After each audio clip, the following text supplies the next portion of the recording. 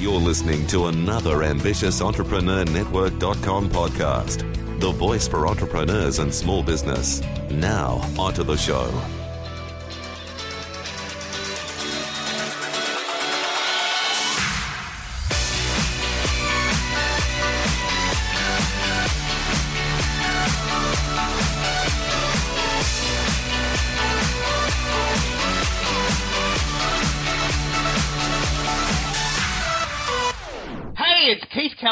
Melbourne, Australia, and you're listening to the Global Spotlight podcast. Today, I've got the first of my brilliant Brits. You've been hearing me talk about awesome Aussies and magic Melburnians. Well, now I'm going to interview brilliant Brits, and coming soon, cool Canucks. I'm going right around the world for you to interview the absolute coolest people on the planet. And I think we have probably the coolest Brit in the world, certainly the coolest Brit that I personally know, Aston. She's tweeting for Monarchy Online. She tweets at kazaston.com. She's tweeting for some of the most amazing rising stars in the world of music. She's such an exciting person. She was a trending topic in Montreal last week. It's such an exciting time. Welcome to the call, Kaz. Hello. Look, I'm so excited to be chatting to you again because we worked briefly on the Twitter for Performers audio series. And if you haven't heard the wonderful, wonderful intro to that, Kaz did the intro for our Twitter for Performers audio series, and that's available on twitterforperformers.com. There's a quick teaser, freebie there. You've been doing some amazing stuff. I want to start right at the beginning, and I want to hear how you got into this. What's your story? What was your passion for all of the Monarchy stuff and the music stuff and the social media stuff? Well, what have you been doing, and where did you start? Well, you know, this whole journey has just got faster and faster and faster. And the first starting point really was kind of exploring for me, was thinking, wow, there's all this social media stuff. You know, this is back in kind of 2005. I really think I should do something about this to help my work, to help my stuff with charity, you know, and I just started to get in touch with it. And I think I connected with you, Keith, actually in 2007. When we first started sort of sharing stuff on Twitter. And since then, it's just gone crazy because I love it, because it's so helpful and so important for the stuff that I do, whether it's with the music industry or charity or education, whatever. It's just great. I've completely forgotten how we met. I want to tell this story. This is an amazing story. I remember you contacted me maybe 3 or 4 years ago and said, "Okay, I've got this gig. I've got this gig with Rotary, and they want me to speak on social media." And look, that's fine. I can do that. But can we have a chat? Can you just give me a bit of a brain dump, a Vulcan mind meld on everything you know in 10 minutes? Well, it was, and remember, wasn't it? Yeah, hashtags. Talk me through hashtags. We need to talk about Rotary and social media for social good. Yeah. Social media for social good. And we did a whole series of PowerPoints. We threw together a presentation. And you went and didn't you do a presentation to about 1,000 people? Yeah, all across the Rotary clubs in London, 69 clubs, and I was there. I was at the conference, and I'm like thinking, and all I was doing was like focusing and reflecting on what we talked about, what was current, what was happening. And everybody looked as if I was absolutely mad. And that's actually a very important point. The things are happening so fast that there's really a sharp dichotomy between two things. One is you can focus on the tools that have been known to work and are really, really useful, which is probably the most sensible approach. And it's actually, you've got to make a conscious decision to do that because it's hard. Or you can get taken off track, what we call shiny object syndrome, SOS. You know, shiny object syndrome, and you can go, hey, what's WhatsApp, Snapchat? You know, what's that about? I better learn that. That's happening. That's new. I got to learn that. And suddenly you spend hours and hours learning all these new things, which may be a complete waste of time. So what we did on that particular occasion is we brought it back to all of the things that we know have worked well in the last, say, 2 years. And we You gave them a really good decoder, didn't you? Well, it was, it was. It blew them away, really, because there was so much involved, and there was podcasts to take away, there was interviews, the things that you'd recorded.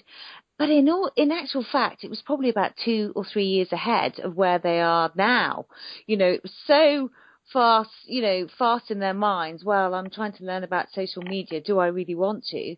And then we were giving them all the tools to crack the Twitter code to do all this stuff and excel really, really quickly. And yeah, it was great. Those people still ask me for those podcasts. They're still on the Rotary website for London. It's like, wow, hashtags, what are those? And, the thing that I love is that what you're doing there is you started the conversation with, do you really want to do this? It's completely up to you. It's not mandatory. It's not legislated. You don't have to do it. But if you do want to do it, I've got some stuff. And now I'm very, very excited to talk about this. You're now actually tweeting for the monarchy. You're actually tweeting about the modern take on the royal family. Tell me more about that and how all of this stuff is fitting together, because this is really cutting edge. Well, this actually does go back quite a long way in my life for when I was doing this kind of medical stuff, and I was working in a GP. We have in the UK doctors' surgeries in the community. And I was working for the Queen's GP, and that was back in sort of 1997. And I came across all this stuff, visiting Windsor Castle, patients, people that work for the Queen and such like. And I started to learn about a whole new area that I sort of knew a bit about, but I didn't really understand. So I got really excited by it and joined together with sort of fellow people that were like-minded people. We went to visit things, and I said, we need to set a group up for Berkshire. I need to do this. And I did. And it's grown, and then I sort of felt it needed more of an online presence. So I added that into the mix, Keith. And that's what Monarchy Online has delivered. It's an online feature which links together with all the other monarchy charities, and we're sharing information via social media. So we have certain people that are good at certain things and others, and we just share, and share. Yeah. And look, this is actually very, very important. If you want to know more about that, go to monarchyonline.org. monarchyonline.org. I want to give you absolute kudos for this, because what you're doing is you're saying, okay, we live in the 21st century, and this is the new way that people prefer to get information. Okay, the monarchy's been going since 1288, or you would know the exact date. I don't know the exact date. But in addition to the fact that you've got a rich history, which is centuries old, the modern Brit wants to get information on their mobile.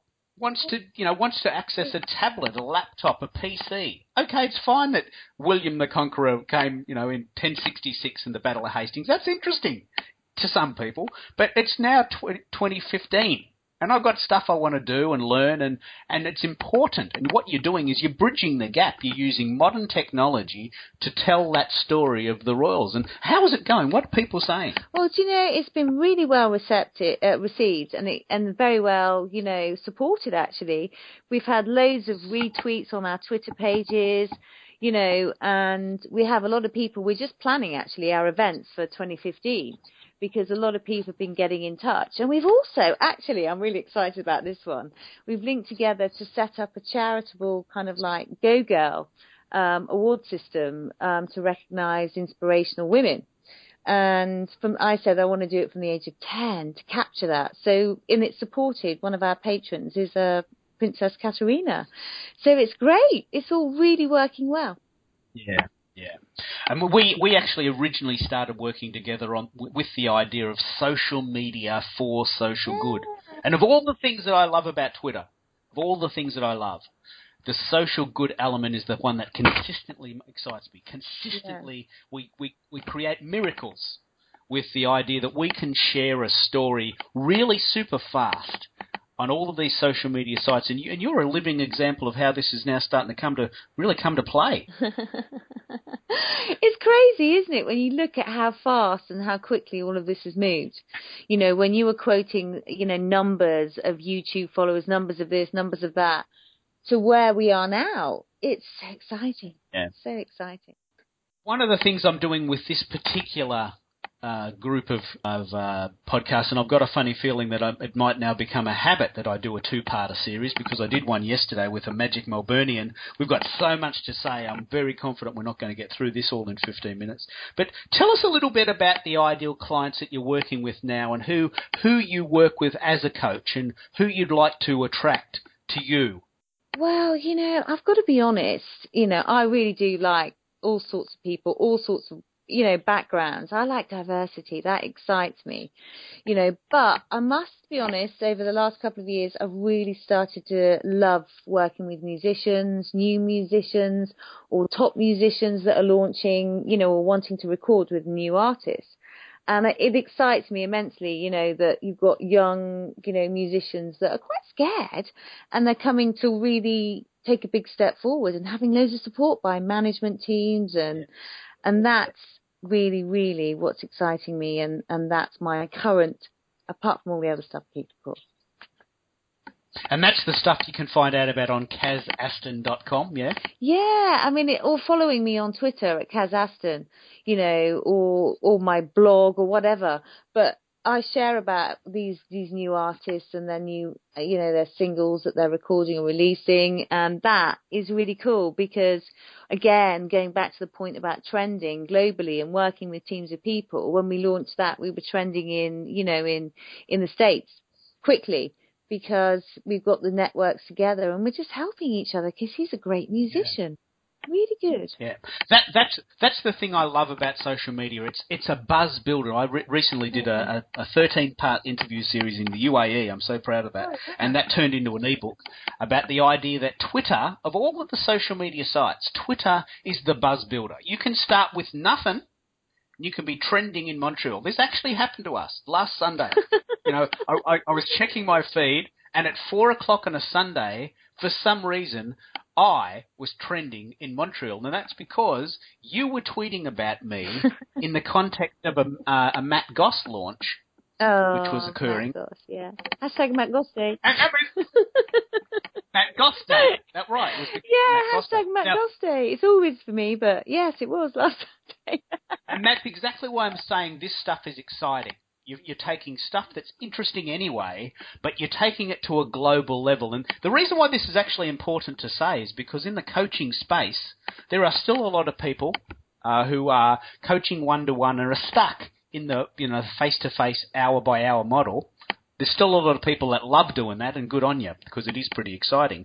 But there's a lot of people that are saying, you know what, I wouldn't mind stepping away from the one-on-one model, stepping away from the one-on-one model, so to speak, and moving more towards online products or an online presence, so that, first of all, I can actually reach more people with the same amount of effort. And it looks like here you're actually doing that. Well, that's what you do when you do a campaign. You have to make sure you have a good tweet reach if you're using Twitter, that you're sharing the love internationally and you're getting the message out there quickly, and people are learning and having a good time with it. It's fun to hear new music or to hear new things. So, yeah, bring it on. Bring it on. So this is part one. This is obviously now going to become my the standard edition. We've got so much to say. We're going to wrap it up there. We've been talking about Monarchy Online, monarchyonline.org. We've been talking a little bit about music, and you can find out more at Kaz Aston, Kazaston. Kaz now has 1 million followers. But we're going to come back in part 2, and we're going to dig deep into the world of coaching in social media for musicians. All of the exciting new projects that Kaz is involved with, and how you can take your message global by using social media and some of these online tools. So stay with us. We'll be back soon.